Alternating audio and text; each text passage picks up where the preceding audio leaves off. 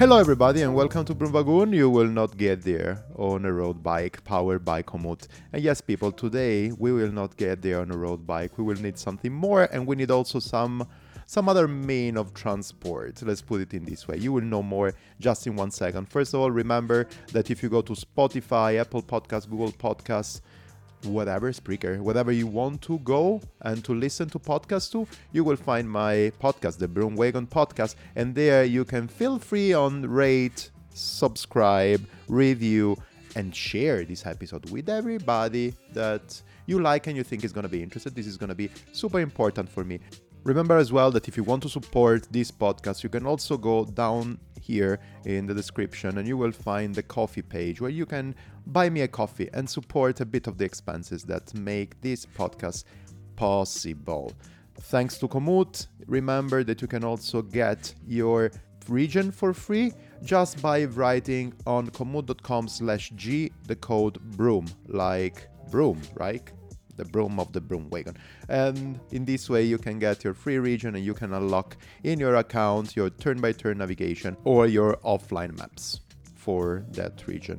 Anyways, if you want to get your full subscription with the full maps, it's really not expensive at all, and because spring is coming, you're gonna have a lot of fun with Komoot this year by exploring the Alps, for example. Think that I'm gonna do even more, and I'm planning as well to do the Holy Week is out there and is coming. Let's put it this way. Thanks a lot again for tuning in, because today I'm going to tell you the story of Carol. I found this story probably on the Larry versus Harry Instagram account, where I saw this guy that with a white cargo bike, Bullet to be precise, he was going from Poland to Georgia with the skis, with the rampons, with all the winter equipment, just to hike up and come down with these skis. And because now you know it, right? And completely into winter sports, well, it's really something that caught my attention. I got him while he was in Mallorca in kind of a training camp, just to get in a better shape for his future plans. And we got an amazing shot about something that people are not used to do. First of all, bikepacking with a cargo bike. Second thing, bringing your skis with you. And third thing, really moving from Poland till Georgia. We also talked a bit about geography. I think it's time to sit down and to listen a bit to that. I think you're gonna enjoy it. I've been looking for this story or a story similar to that, because I think that actually Carol's story is kind of unique, for a bit of time, especially now that I'm completely getting into winter sport, even if it's probably because spring will never arrive. But before everything of that, hi Carol, how are you doing? I'm good. How are you, Stefano? I'm really, really good and super happy of having this chat with you today. Even if I have to be completely sincere as usual, we have been talking for 45 minutes already. We have a lot of topic to touch base today probably, and a lot of stories to tell. Yeah. Well, I would say so. Why this story? I was trying to hunting this story for so much time, because it's a long time, but I'm trying to tell the story of somebody riding, traveling, bikepacking, cargo packing the world with a cargo bike. And I believe that in the somewhere in the internet, in the Instagram, I actually found the story of Carol going till Georgia with this Bullet, that little brackets, I'm not sponsored here, but is probably my favorite cargo bike. So we got in touch and we are here talking, even if at the moment Carol is actually... So I will try not to keep you on the microphone for so much time, because you know that you have an island to explore, right? You're in Mallorca riding the bike. Yeah, that's true. I will try not to be super verbose, I would say. I will try to keep it easy. First of all, Carol, I want to misspell completely your name and surname. So I'm talking with Carol Kamicek. Yeah, it's Karol Kamyczek. Kamyczek. Almost right, yeah. Kamyczek, yeah. I'm already super bad with all the accent, and I would say that Polish language is a bit more complicated than others, right? It is hard, even for me sometimes, so I can completely understand it. Perfect. Well, probably we can start from the beginning. I said already the story that actually I saw your amazing photos on the Instagram of you traveling with an amazing setup of a Bullet with some skis, going around half of the Europe. But give us a bit more of an introduction about you. Okay, just to mention one thing, I made a really really hard tour in Mallorca yesterday. So today is more like a recovery day. So don't worry about the time. Okay, perfect. We are So gonna. yeah. Don't tell me that, otherwise we are gonna spend the whole afternoon here talking. Okay, it's fine. Okay. No, let's get back to the bullet trip. You know, like it was for me using the cargo bike was like a necessity because I planned to take so much luggage with me. It wouldn't be possible using any other bike. Well, yeah, it makes sense. Yes, but it makes a lot of sense. But actually, the thing that actually puts a bit of curiosity in me is, who is Carol? So how did you get into bike? What are you doing? And actually, we're having this conversation before. You have a lot of interests, and so probably a lot of interests is the reason why you need to bring a cargo bike with you in a bikepacking trip, and because of the heavy luggage that you have it. Yes. Like the starting point for this particular idea was just the thought that, like, for me, any bike is just a way of commute, right? It's a mode of transportation. So if you take your bike commuting to work or to a swimming pool or anywhere else, why won't you just go skiing with it? Of course. Right? Just the distance is longer, but the whole idea is the same. You pack your stuff, you leave home, you go somewhere, you do what you want to do, and then you come back. And that was this is how I think of bicycles. And this is also why it's so hard train for me, because I kind of envy people that can go for, the Sunday ride, but I don't really have the motivation to do it. It's easier for me to go to Georgia and back than to go like for like 50K Sunday ride, because in the end you're back in the same place. You have a really expensive bike, and it brings you nowhere. You're just spending some time on it, and in the end you're in the same place. So I rather really spend like quality time with my girlfriend or play my guitar. But there's like, world is so huge and there's so many things to do. And if you think of it as a really, really effective way of transportation, you could also like pack all your skis, like all the ski equipment, because I wanted it to be completely human powered. So I took all the gear I needed, including my ice axe, my crampons, a piece of line. I had 2 helmets, one for skiing, and other stuff that I carried for the almost 7,000 kilometers. So it makes me sometimes laugh when people are really, really concerned about the weight on the bikes. Of course. Because probably this is the question I got a lot on the trip. Of course, how heavy was the bike? So you do you want to know the answer now? I would say yes. Okay, so the bike itself, a bullet by Larry versus Harry. The bike itself was 22 kilo. Oh wow! Yeah. And I had 50 kilo of luggage. Plus yourself. And so it was 70 kilo of the bike and 70 kilo of myself. So the whole system was 140. Okay. Which is quite a lot, but I could cross passes above 2,400 meters, and I could cycle more than 200K a day.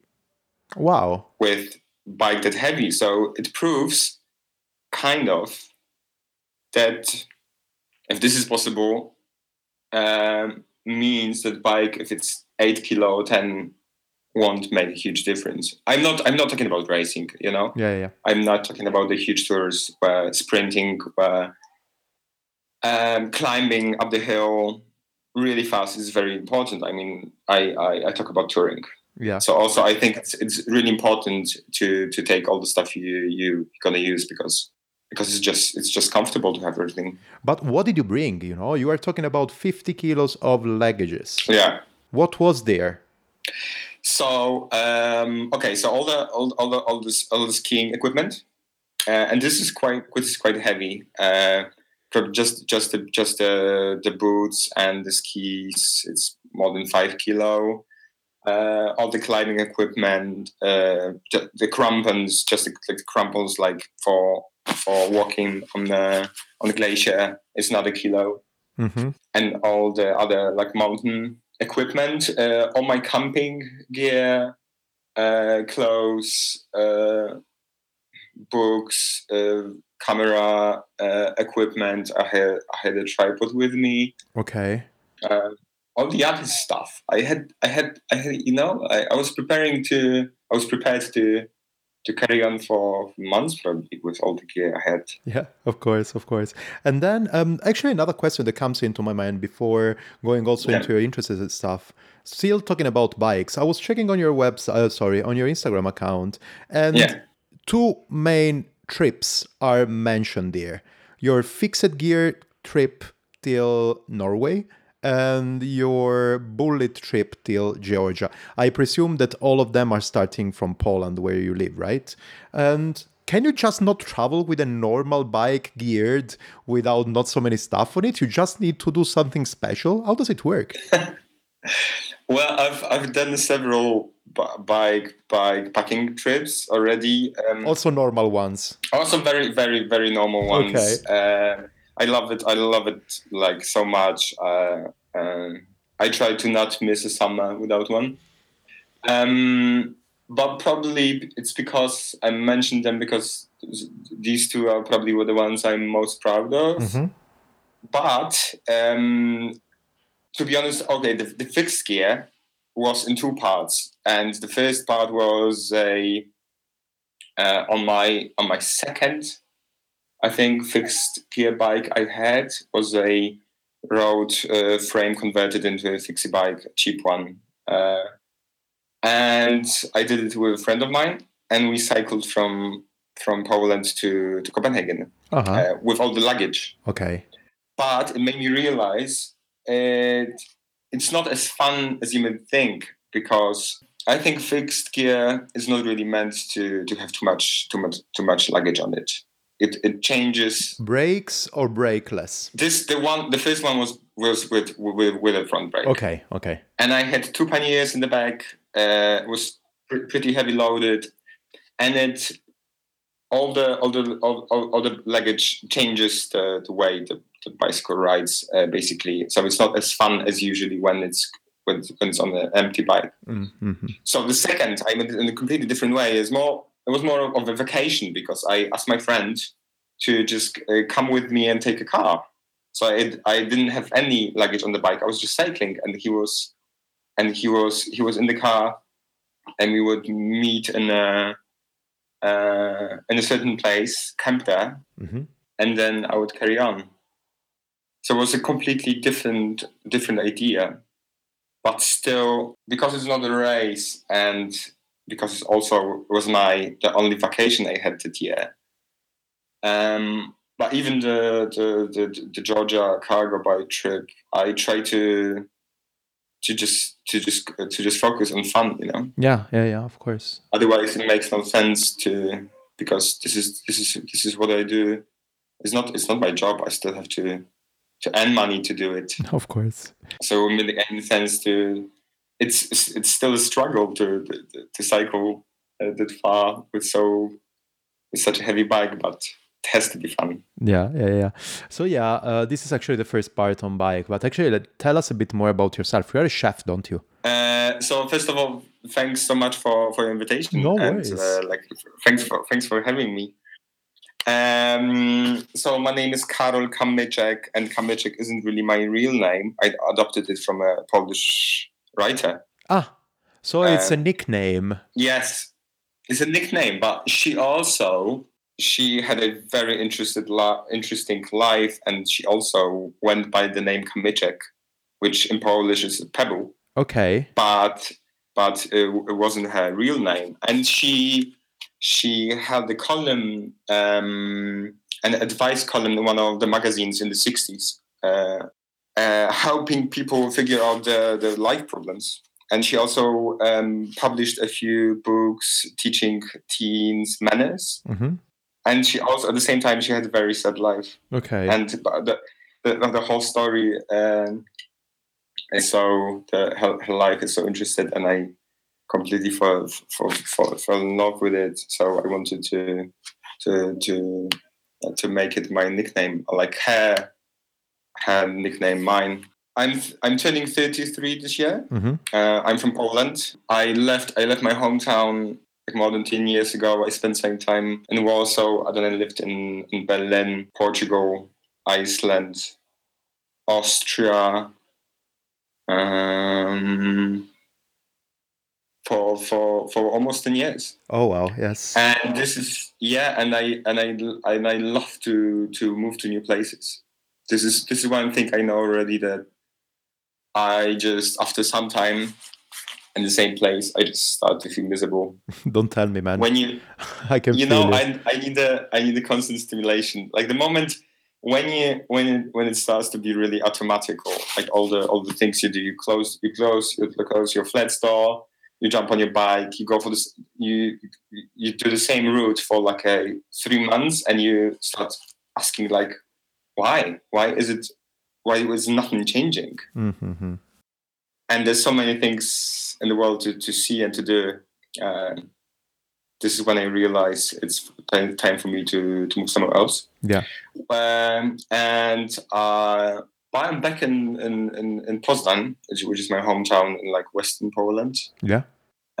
Since the beginning of COVID-19. Wait, sorry if I interrupt you, Carol. So you just said the C word, so I have to drop a coin, just little thing all the time. You will know it. It's not that we don't like to talk about COVID. Actually, we don't. I don't. But the point is that from time to time, you need some context there. So you have to name it. And to make this thing valuable and source of happiness, I usually drop one coin into my COVID jar at the end of the season. So probably July.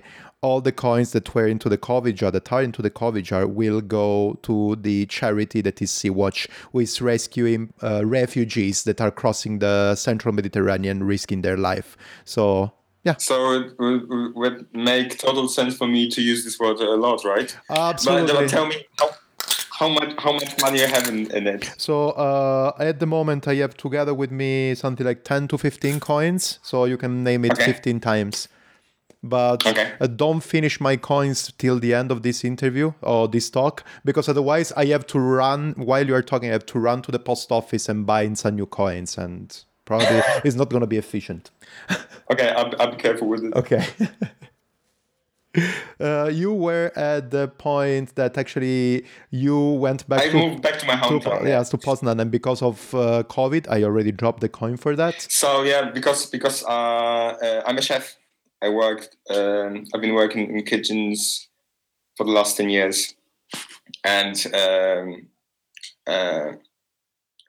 COVID, and it had a terrible impact on the whole industry. So it was time for me. If you're really into cooking and traveling, the whole pandemic is not something that's gonna influence your life in a good way.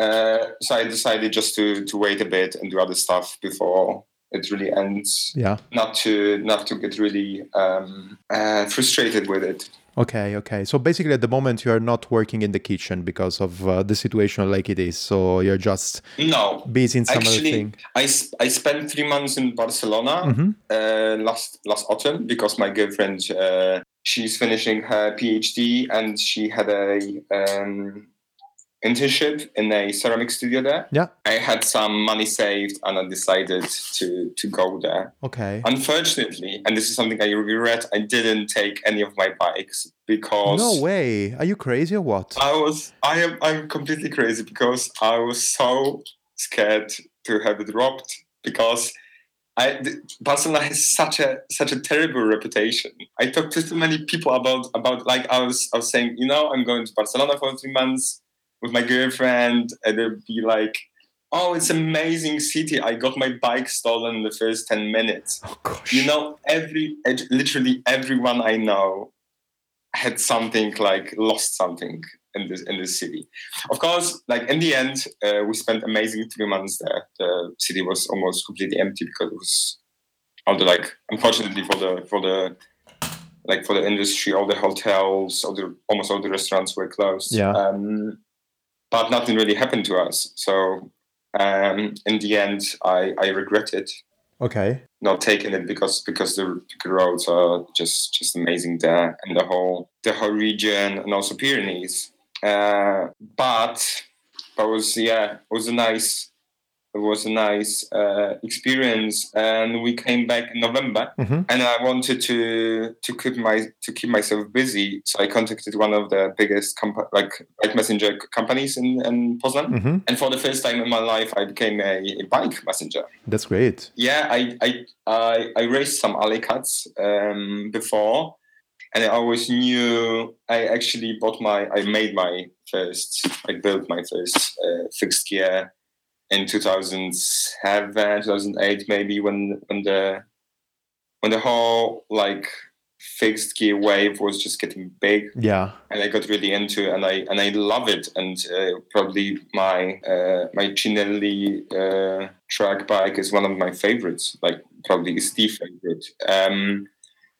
And just to keep myself busy this winter, and also to get myself motivated to get out in this terrible weather, because the winters are just so wet, you know. The temperature is not a problem, but in Poland, or you lived in Berlin, it's the same. Like in January, I remember one winter in January in Berlin, 2015, I think it was raining like 25 days. I was completely wet when I got into work. We probably didn't see the sun in 2015 from October till June. It was gray the whole time. Yeah. That 2015. I remember that time I had a flatmate and she was telling me something like in the mid-June, I don't care. I'm going to take out now all my summer clothes because I'm just sick of these winter clothes. I'm going to take them out and I'm going to put it as a statement, because it was crazy. Oh, yeah. June, we were wearing still rain jackets and heavy sweater and warm sweater because it was just crazy. I remember completely. Yeah, that's true. That's true, and this is another reason why I go to the mountains in the winter and the Tatras so much in the winter, because you get so much more sunlight there. Yeah. But also, my statement this year was to get my skin burned on the second day, I think, in Mallorca. Okay. You know, I was so happy to see the sun. I didn't put any sunscreen on my skin. Oh no! And I'm super pale. I'm like literally the whitest boy alive. Yeah. So I thought, like, who cares? You know, give me all the vitamin D. I want to absorb. I waited so long for it. So what? But of course, it was stupid because I was in a lot of pain the next day. It's still a bit of red. Yeah. I creamed my face and my legs because they were completely white. But arms, I didn't, because I thought, okay, let's give it a try. Okay. It didn't work. But exactly, it didn't work. Exactly, it worked badly. Okay. But I think also I got some pictures from my friends in Poland now, and we had like a first proper like a summer day. Oh wow! There was no spring this year. Okay. It was like a winter until last week, and yesterday or the day before was like 28 degrees Celsius. Oh wow! Or even more. Wow. So a lot of these people did exactly the same. I think they're kind of conscious that it's not safe to expose yourself to the sun, but people want it so much, you know.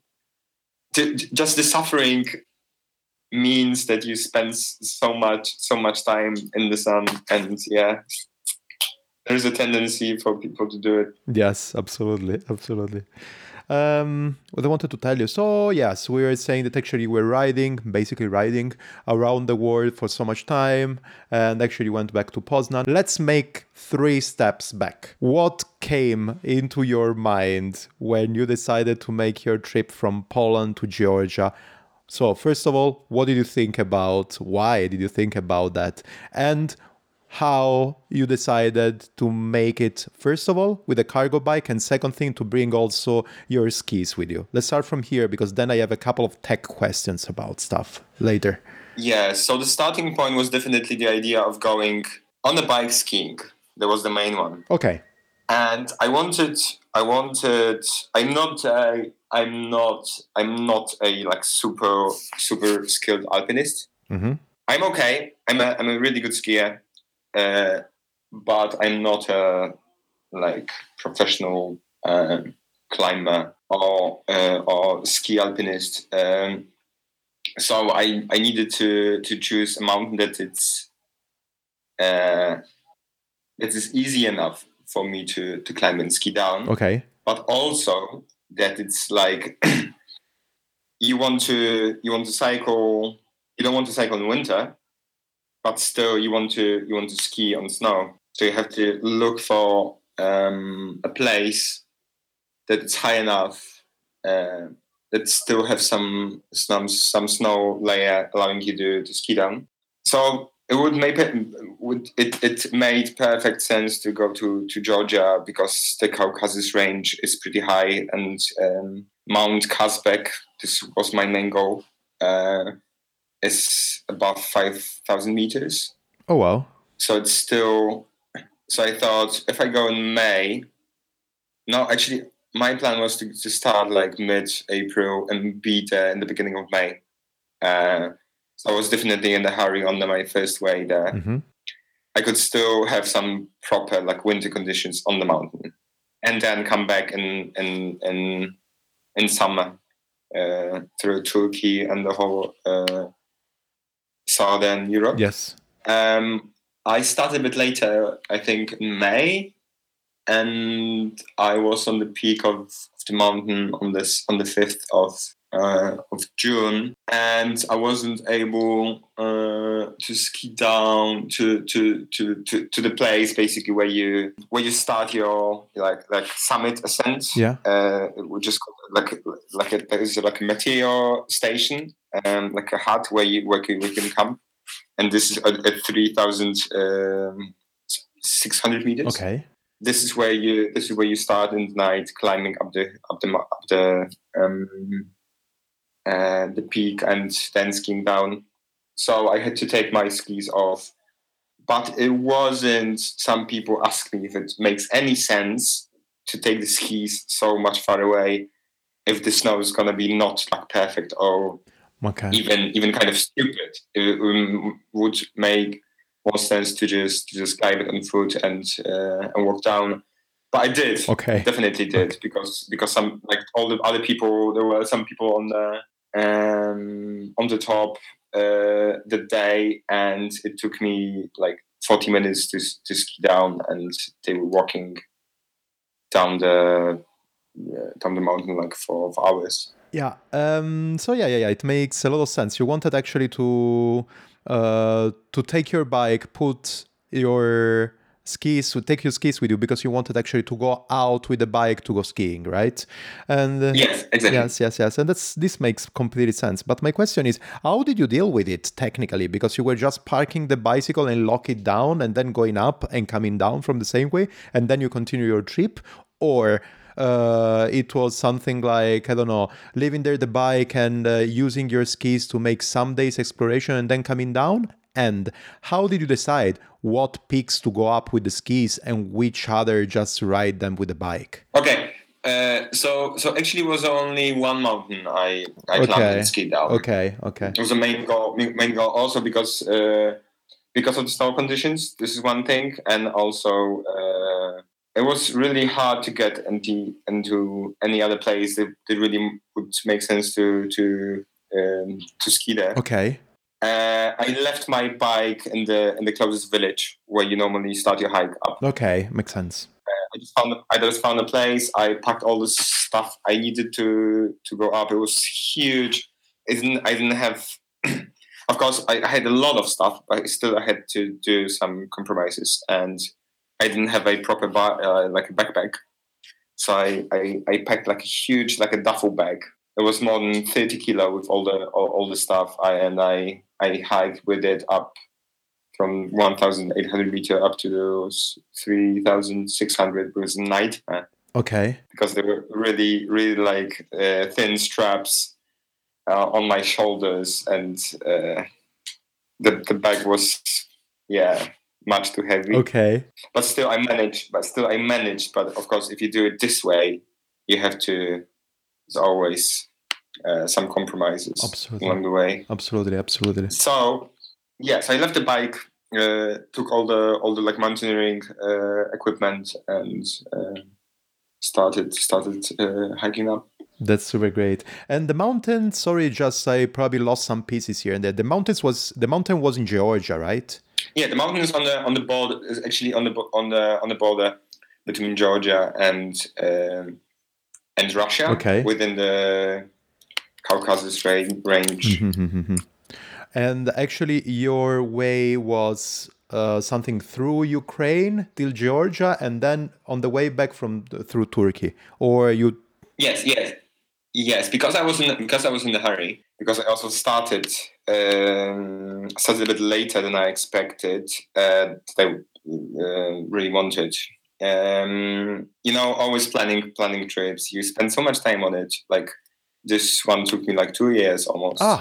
And there's so many like hours behind your computer researching, doing everything else, and then it's just the week before you really want to take off. It's just a nightmare, because this is exactly where everything goes wrong, and you have to do. You need the last piece. All the final adjustments and the equipment, and you ordered and didn't come on time, and all this stuff. So it's always a bit hectic in the end. Yeah.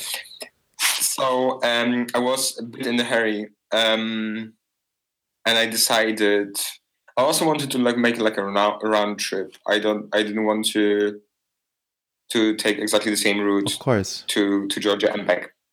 But it wasn't really safe to cycle around the Black Sea because of crossing Abkhazia. This is like an autonomous republic, and the European Union has no diplomatic relations with it, so it's not really safe to go there.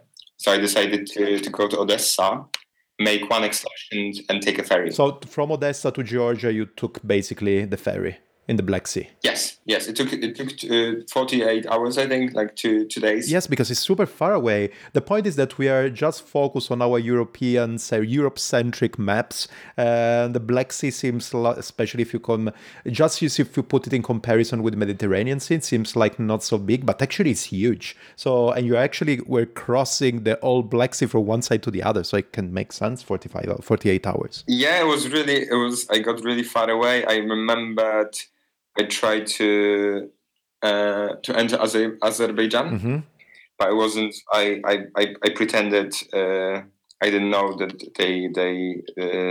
they require a visa. Okay, yeah. I thought, why not? Let's give it a try. And remember, I checked being there that it's closer for me to go to New Delhi than home. Okay. So this is how far east I got. Okay. Oh, cool.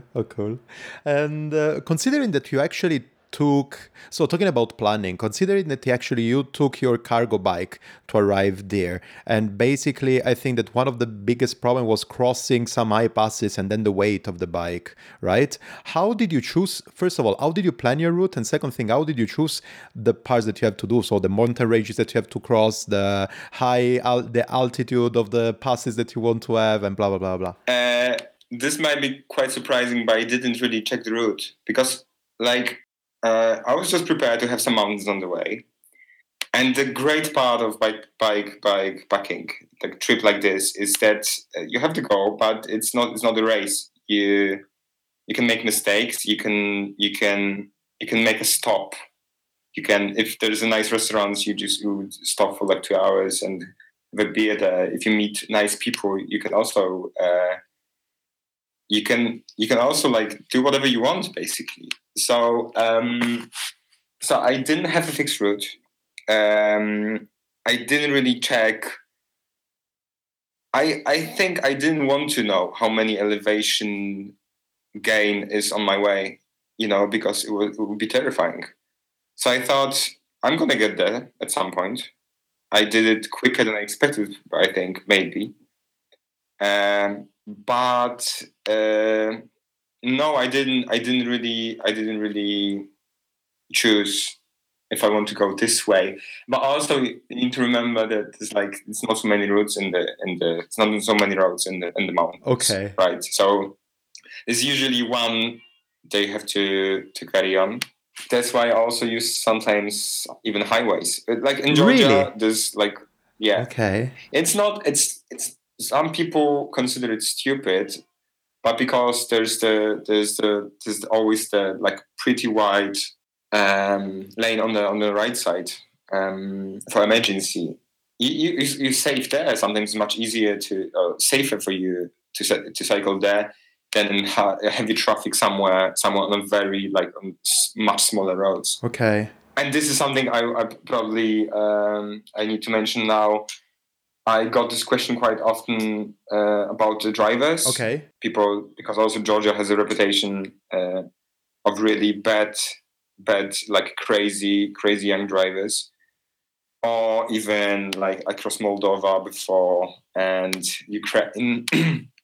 All those countries have a reputation of how bad their roads are and how terrible the driving habits are. And unfortunately, they're right. Cycling in Poland, and for 10 years, it's not a huge difference. Okay. It isn't any difference, probably. Like Berlin, London isn't any better. Warsaw, I remember, I worked in Warsaw for 2 years, and I was crossing this bridge on the way, and people still ride a car go like 100, 150, 120k an hour. Oh wow! Yeah, it was just terrible, and still this way. So I'm kind of used to being in a heavy traffic, so that's why I felt good being working as a bike messenger, because I can deal with it, and there was nothing that could surprise me. Okay. Of course, sometimes the roads had huge, like the condition of the roads was just terrible. But it was much less than I expected. Okay. In some parts, I think. Yeah. So actually, let's start from here, because I want to ask you also something else about your trip. But yeah, you talked about the roads, the conditions and everything. Tell me a bit more about the sceneries. Which one were actually the part that you crossed that you really liked? Because I have to say, to have to be completely sincere, it's not that common actually for people to ride the route that you rode. So actually from Poland to Georgia, not so many people did it. I know a lot of people that went to Southeast Asia. I know a lot of people that went actually through Russia, or even better, through Afghanistan and Iran till China, for example, and blah, blah, blah. But I never heard about actually, or a lot of people that went only into Central Asia, but I didn't hear a lot of people actually going from East Europe till Georgia, and it's pretty interesting. So tell me more about landscapes. Which one were the cool spots that you thought, wow, this place is amazing? Yeah, one thing I wanted also to mention is that for me, it just feels right to cycle, to just ride my bike all the way to my end goal, because for example in Ukraine, like the Carpathian Mountains on my way were so beautiful, and there's no one ever goes there for cycling, and the question is why not? The first cyclist I met on the way was probably in Romania. And why people always choosing the same places. And I also wanted to keep it very simple. So if I want to go to Georgia and I have so many countries on my way, just treat them exactly the same way, and just don't skip anything. Yeah. Right, absorb everything you can possibly do. The landscape.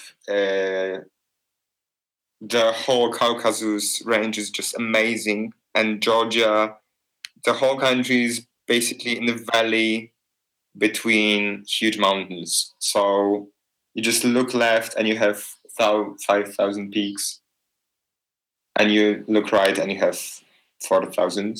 Wow! So it's just super spectacular, and they have amazing coasts, nice wine region. Mm-hmm. But I wasn't really surprised, because I knew it's gonna be like this. What was really surprising, and what I probably loved the most on my way was just after I crossed the Turkish border, and the very, very western northern part of Turkey. It's just mountains. There's no many cities there. It's just mountains completely covered with trees. Yeah. Like a lot of pines. It's super spectacular. Amazing roads. It was just breathtaking. But of course, it was a lot of climbing there. Of course. Everywhere. But Turkey is in Turkey. Wherever you go, is just you keep on cycling, and there's another pass of above 1,000 meters. It's like after a while, it's not really surprising. Yeah, I can tell you that actually usually people think about Turkey like the warm place and the beaches. Actually, there are two seas there.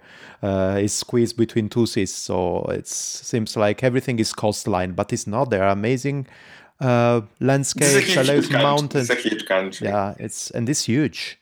So, but yeah, I really, really love it. And I love actually also your description of the Caucasus Mountains. And that's another thing that actually we don't see as a cyclist probably too much. We don't see so many people riding in that area. And it's also super amazing. And you mentioned as well Romania. And Romania is another great place to ride the bike. Yeah. What place isn't actually? I think you're right. Like, you're definitely right. I love to cycle in the mountains. This is like my place to do it. Okay. So we had this chat before, and I was talking about this terrible experience of going against heavy headwinds in Iceland. And there is a lot of cyclists in Iceland, and this is not the place to go. It's probably the worst place to go cycling. It's always called... anyways, the landscapes there, we were talking about landscapes and panoramas and stuff are amazing. But it's always windy, it's always cold, and rains as crazy. But I think the wind is the worst. Okay. Because there's nowhere to hide. Like in the mountains, because I also did a tour. I didn't manage to make like a round trip around the island. Okay. I did like half of it. I worked there one summer in 2017, and I had my like a short vacation, and I did touring in Eastfjord. Of course, amazing landscapes, but you have to be really dedicated. Making like 100 Ks a day, it's a lot, you know. Yeah. The conditions are really heavy there. Yeah. I just want to talk briefly also about your setup. So we talked that actually you had your skis on your Bullet. What else? Okay, very, very, very good question. Like before doing this trip, I just sat once on a Bullet. Like I cycled for like 50 minutes only. But so I didn't have. I planned all the trip. Not knowing 100% what I'm signing up for. I didn't do any training like with the luggage. I remember my mom asking me just before I left, asking me if it's fun to ride the bike loaded like that heavy, and I said I have no idea. This is the first time I'm going to sit on the bike. But still, because as I said before, it's not a race. It's not something you have. This is the best thing about bikepacking, I think, that you can be prepared in a way and also be unprepared and still fun. And I think you cannot prepare for anything that's going to happen on the way. So it's always good to have to be kind of spontaneous with everything that any obstacles, you know. Yeah. So the bike itself. I decided to definitely have a drop bar on the bike. A drop bar, yes. A drop bar, yeah, which is something quite unusual. Like all the setup was quite unusual. And a lot of people I contacted just asking. I didn't want their opinion on if it makes any sense to do it, because I knew I'm still going to do it. But they were like, what the hell? Like, a drop bar on a cargo bike, 50 kilo luggage, skis on. Do something reasonable, guy, you know? Yeah. But still, I decided I went for a drop bar, which made a lot of sense because for touring, personally, on a flat bar, it's just tiring, and you have so many hand positions. For me, doing above like I don't know 8 hours on a bike, or like the equivalent of 150 kilometers. And it only makes sense on the drop bar. Mm-hmm. I had a mixed group set of mountain bike and a road bike. Okay, makes sense. So I had hydraulic brakes. There was leakage, and it was really fun because I had a leakage in one of the calipers. On my way, it started. I realized something was wrong with it already, probably in Romania. Okay. And I cycled like almost 1,500 km with only rear brake. Oh wow! Okay. In the mountains. Okay. Mm-hmm. So I tried to get it fixed in Odessa, but no one could help me. And I found an amazing bike mechanic in Tbilisi in Georgia. Okay. He was so confident and also so fun. I spent like 2 days there. You would have like lunch together. And he had a small workshop in a garage beneath a bicycle shop. But he was really experienced, and he fixed the brake. Okay. So I could carry on because I had a lot of climbing, a lot of descents on the way. So I said, no, it's like I'll be dead probably, because if anything happens to the rear brake, I'm just gonna get myself killed. So I had road bike levers, hydraulic, mixed group sets, because I wanted a smaller crank set in the front, of course, for the climbing. What else was on the bike? There was and it's it actually. Like normally the drop bar makes no sense because it takes some room of the space you could normally pack your luggage. Yes, of course, in front, something like an handlebar. In front also, if you have like a seat or someone sitting in the cargo bike, you will just hit them in the head. With the bars, I change it after coming back from the trip, and I have a flat bar in the city now. But the point is, the other thing that I want to ask you, because I think that actually talking about a 70 kilos bike setup, everybody would say, how did you do with the climbs, with the uphills? And then it makes sense. But actually, also you were talking about your your drop bar and everything. How was with all this weight in front of your bike on the downhills? Because I think that you found also long downhills, and coming down in that position on a cargo bike with the skis and with 50 kilos of weight in front of you. How was it? Did you feel comfortable with that? Did you feel in any risk, or? No, it was fine. Like the whole thing about like this bike in particular, because it's so aero, because it's so narrow as well. Mm-hmm. You just feel after some time you adapt to it, and it feels like a normal bike. Of course, it's heavy. It's not that agile. It's not that fast. Of course, you have to be quite like easy on the uphills, but. The problem I think with the cargo bike, it's not riding, but everything else, because it's long, it's super heavy. I couldn't lift it. Okay. And I was camping at like 3 2 days in a row, depending on the weather conditions, or also on if there was an option to like get the room somewhere on the way, charge on my electronics, and take a shower. Yeah.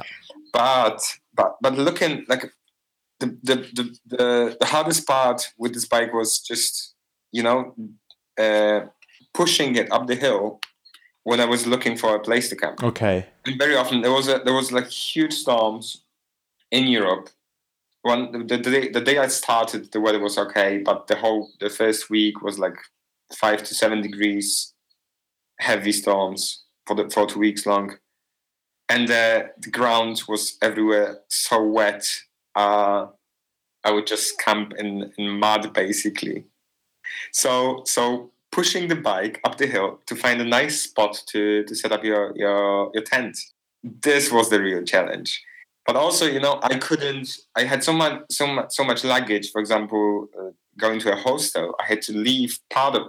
It took me like probably 3 times to get everything off the bike and bring it to any building.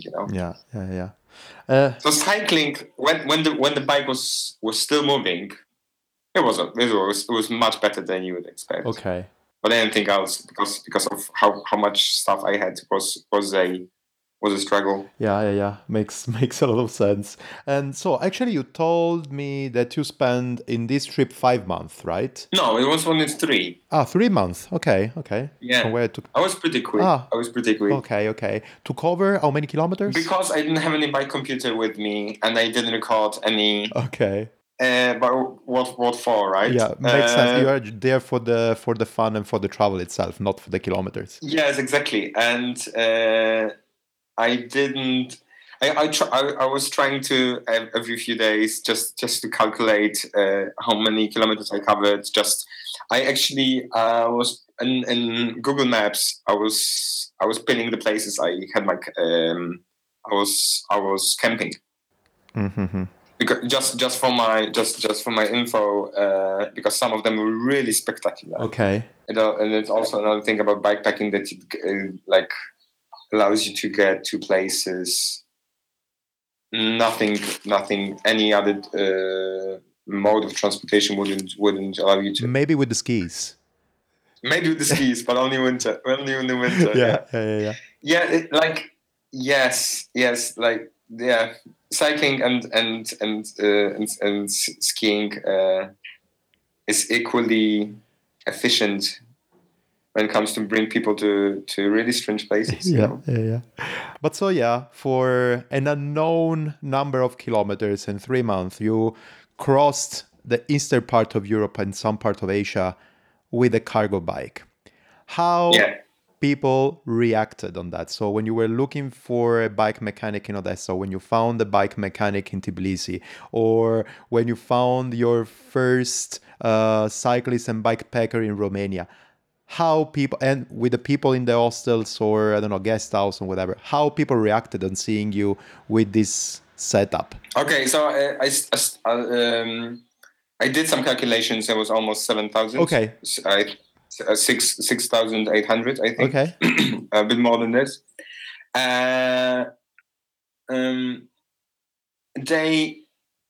They were curious, okay, but in a very, very nice way, and also. The best part is that people are friendly everywhere. That's true, especially when they see you on the bike. Actually, I was taking picture of everything I got on the way, because very often I didn't know people do it. And if you ever see someone really really fighting against the hill on a long tour, just.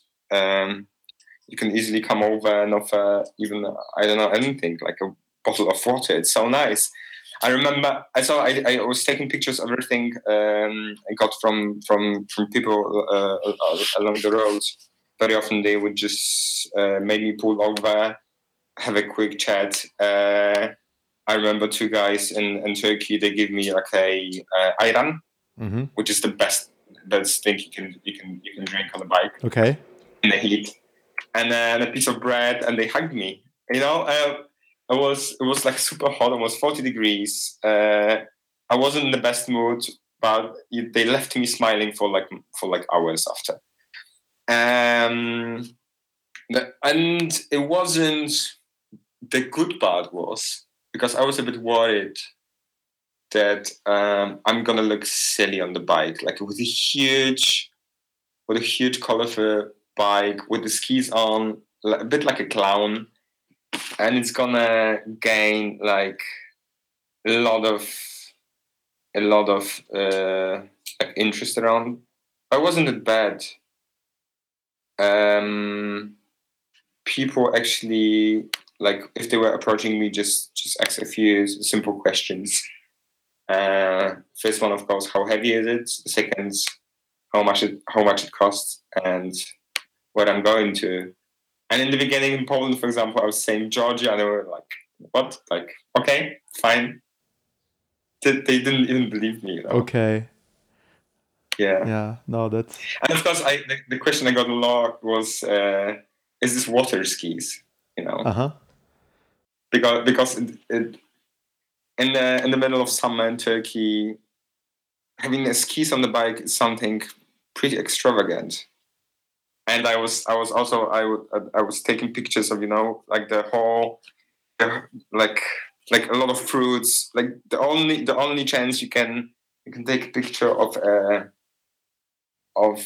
really grown, matured peach with the bike, with the skis. I mean, Yeah, looks good. yeah. Yeah, looks super good. Um, Another thing that I want to ask you, actually, to wrap up the conversation of your trip in Georgia, do you have any kind of funny anecdotes, some funny things that happened to you in these 3 months? Yes, yes. Like the sometimes I felt like the whole trip Is an anecdote itself. it's just yeah, it's an anecdote itself. Right from the very beginning, but because it was so heavy to lift the bike, it wasn't possible for me to lift the bike. Probably the funniest story was I entered Bulgaria, crossing the Bulgarian Turkish border, and I again I was on the highway because there was the only in this part made only sense to just carry on, and there was completely no shop on the way, no petrol station, nowhere I could refill my water. Okay. So I ran out, and then I decided, okay, I'm just gonna keep on cycling because I'm already pretty dehydrated, and camping makes no sense. This is the thing you have to really remember when camping in the wild. Water is essential because you can do nothing without it, and it's even hard to fall asleep being heavy dehydrated. Yeah. So I kept for another, I don't know, like 80 kilometers, 3 hours, when there was a petrol station on the other side of the road and was a highway. So there was the barriers on between the lanes on the road, um, and I had to lift my Oh, bike gosh. because I checked on the map, and it was there was the only way I could get to the petrol station, actually, because otherwise it would take me another 3 hours to cycle it, probably. And but it's not the end. So I crossed the barriers on a median strip separating the lanes, and got to the petrol station. It was exactly like, I think, midnight. Okay. And the cashier said, like, you cannot buy anything because we are just closing out the register. So the next thing, like the next sale, can be done in like an hour. So I took a huge bottle of water, like 5 liters probably, and Coke, and like a hot dog, and said, I'm not going anywhere. I can wait for this. I can wait for this hour of how long it takes for you to sell me all this stuff I needed. Then, yeah, you said, okay, I'm going to stay here, drinking my stuff and eating my stuff, but yeah, take Yes, your time. just recovery. Yeah. Yeah, exactly. That's super great. Exactly. That's super great. That's great, actually. It looks like an amazing trip. And what's next then, Carol? What do you have in plan for your next trip? Do you have another cool thing in mind? Do you have something like another trip with another bullet or with the same bullet? Or coming out from a huge winter on skis and stuff? Are you planning something else only with the skis or carrying your bicycle on the skis? What's next? Okay, so because I have so many things I do, and I don't want to lose any of them. So like I ride my bike. I do a lot of ski touring in the winter, which perfectly complement each other. And I hate to ride the bike in the winter. But also I work as a chef. I try to figure out my ways to do everything like at the same time, more or less, and try to mix it. I realized at some point during my trip that I was actually racing myself, especially on the way to Odessa, because I knew the ferry takes off every 3 days. Okay. And I didn't want to wait another 2 days for the next one. So I knew exactly how many Ks I need to cycle one day and the next one. So, and it felt so good. I loved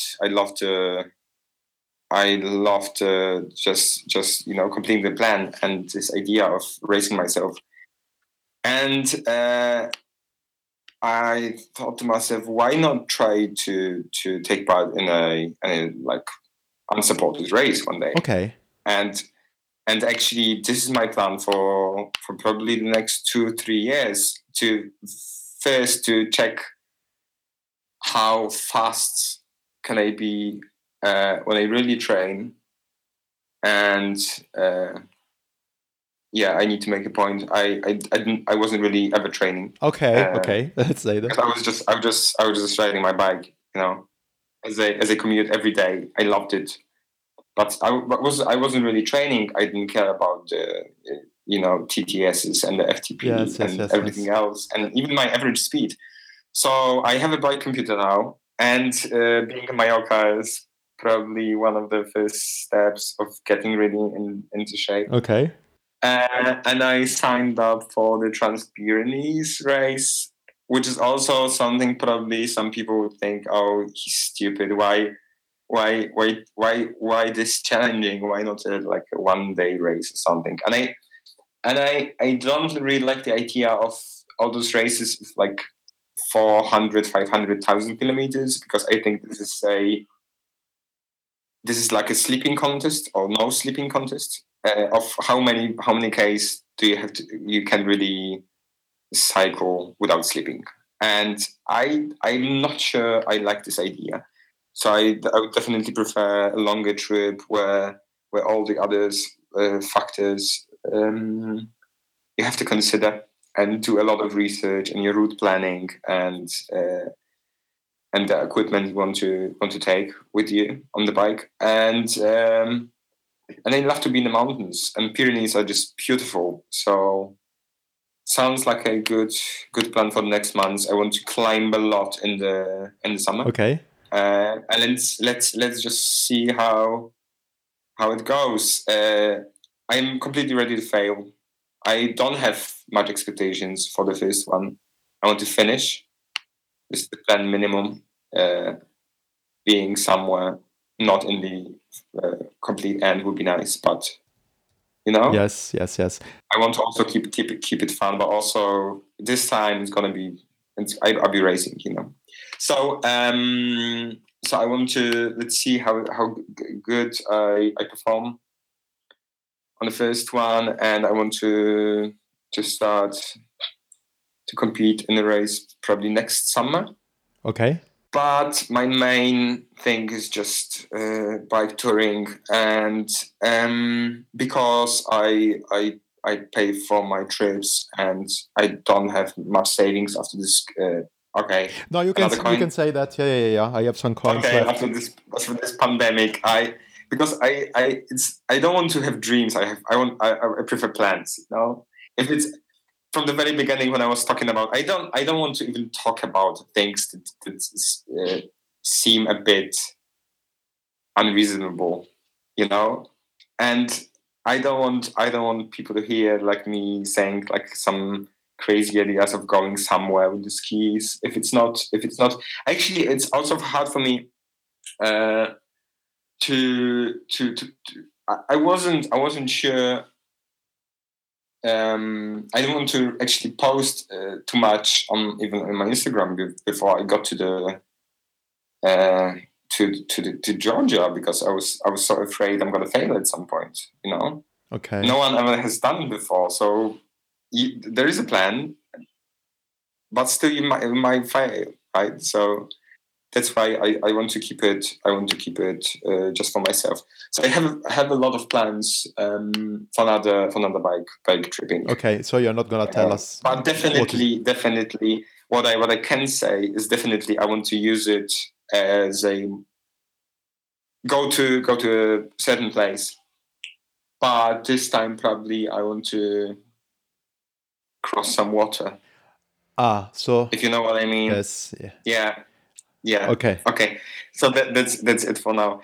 But I plan to do it my entire life probably. I never want to plan to stop. Why would I? No, absolutely. And also I'm a bit, thinking, because it took me a while to finally do the things I want to do and be confident to do it, but also have the money, because it's very important. And I started pretty late.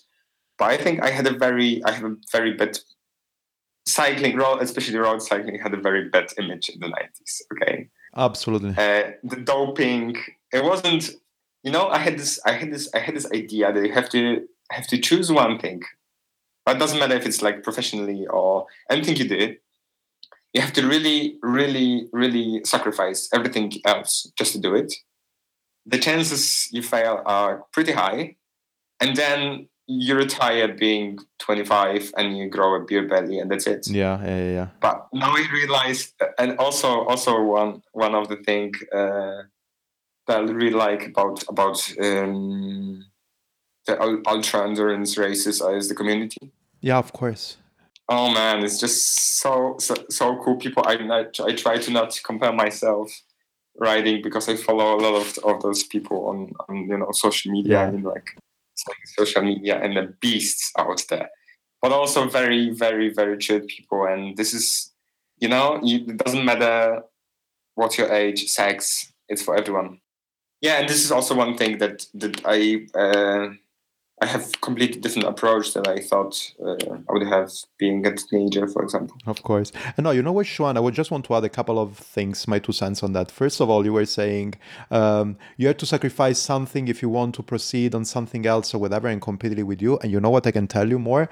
There's never too late to start something new. And I can say this one for myself, having something like a new plan or something that excites you and blah, blah, blah. It's always super important that when you have a passion or whatever, try it out. Go out, try it out. Never think I'm too old, I'm too bad, I am too heavy, I am blah, blah, blah, blah. Go out, do something, you're going to get the shape of it. And if you like it, you can continue it forever. And you can live with these things all together. That's not a problem. Yeah. And I asked for help, giving my trainings now any structure. Mm-hmm. A friend of mine from Poznan that is also, he worked in the same bike messenger company, mm-hmm. and he's 10 years younger than me. Okay. And he's just retiring for professional cycling, road cycling, And sometimes I'm just starting racing, and he's retiring, and I'm 10 old senior. So this is funny in a way, but also yeah. It's actually hard to do it your ways. It's hard to do it exactly the way you need. A lot of confidence, because otherwise you just lost. Yes, absolutely. And also another thing that I want to add on your comment on the ultra endurance world. Of course, there are people, and I can mention a few of them, really a few of them. I don't know, Sofiane Seili, or there is James Hayden, there is Lyle Wilcox, all these people there, they are just great. They go out, they do tons of kilometers, they are fast or whatever, and blah, blah. But on the other side, and they are great people. And just to put it in this context. And then on the other side, you have also people that are just taking part to all the races, just to take part to that, to live the experience and everything, just to finish it. But then at the end of the race party, you are there all together and everybody is super welcoming. It's a great family. I was super lucky in my life to be into this world with my podcast experience. I was in Morocco for the Atlas Mountain Race, Silk Road Mountain Race, and so many other little ones. And you're really part of a huge family. And the first one who arrives and receives exactly this. Actually, the first person who arrives receives less clapping than the last one, because usually the last one, everybody's there and everybody's cheering at you because you are the last one and you are arriving. On the first one, there is nobody apart from the organizers or the people that are there just to stamp your manifest and stuff. So really, there are just the volunteers and the organizer, and that's it. So, you know what I mean? It's just so huge that it's a great family and everybody's happy on being that. And everybody is down on earth. And it's so cool to be part of the community. So, you're going to see, once you're going to take part to it, you're going to just feel yourself. Of course, you need to suffer because this kind of cycling, it's heavy on your body. But on the other side, you're going to have such a huge smile because of the things that you're seeing and also the people that are riding with you. Yes, I hope to That's see it. great. Yeah. Yeah. Perfect, then, Carol. It was great pleasure to have this talk with you today. And in case you don't want to cross the sea, but you want to cross some mountains and pass over here to Switzerland, be my guest. So we can have a ride together without any problems. And have a good training now in Mallorca. Thank you. Yeah, Take great. care. Ciao. Bye. I don't know you people, but I'm feeling super astonished from the fact that Karol made all his way from Poland to Georgia without a bike computer. Even if I think that he was checking from time to time on his phone where to go and how the route was developing. But on the other side, really, I would have wanted to have a bit more the situation under control. I'm not a control freak, as you know, even if my coach says something different. I mean, my mental coach, he says that I am a mental freak because I am a control freak more than a mental freak. Anyways, that's another story. But another thing that actually completely astonished me was that he found himself in the middle of an highway with no water and no food. And this is my biggest nightmare, really, being on the trip and finding yourself without having anything to nowhere to restock when you're completely low, if zero, on water and food. It happened to me once. I was in Greece. We went through 5 or 6 hours into a kind of a deserty zone. It was at the border between Albania and Greece, and I found myself with no water for basically all this time. And then at the first fountain that I found, I just opened it up, put some my bottle there, and then I just drank from this fountain that was completely out. Well, 2 weeks after that, the 2 weeks after that was not super funny for my stomach and for my belly. I got a stomach bug, let's put it in this way, a tummy bug that drove me on losing more or less 10 kilos of water. But that's another story. And this would not have happened with this little tip that I want to give you on Komoot. So first of all, I would say that when you are planning your trip, I don't know, this is my personal choice. I prefer to do it on my computer. So big plans on the desktop and then smaller plans, something like setting up things and fine-tuning on my phone. But well, while you are in the route planner for planning your next adventure, well, it's super easy to go and find the points of interest for the route that you're choosing. So in this way, you can really link together something like public toilets, water fountains, for example, camping grounds, accommodations, shops, everything really not to feel a bit tight in the things that you need in your trip. Feel free to go to Komoot and go to komoot.com/g and then Broom to unlock your extra region, but as well feel free to spend a lot of time, really a lot of time, in exploring a bit better and planning your new route, even just outside of your place, on the Komoot website. That's pretty important. Thanks a lot, Komoot, for supporting this podcast and supporting every my adventure. That's super nice. For example, I was this Sunday out to the Rheinfall, so actually at the border with Germany, actually in Germany. Amazing waterfalls, people, really, the Rheinfalls are just amazing. And I planned my route on Komoot and it was so cool, but really so cool, because I went through a lot of little roads without being really bothered by car drivers and everything. And it was so much fun. Remember that you can rate, subscribe, and review this podcast everywhere: Apple Podcasts, Google Podcasts, Spotify, Spreaker, wherever you want. And you can also support me not only by sharing this episode with your friends, but also by going down here in the episode notes where you will find the link to coffee. And then just buy me a coffee. In this way, you can support me with all the expenses that make this podcast independent and as well produce it.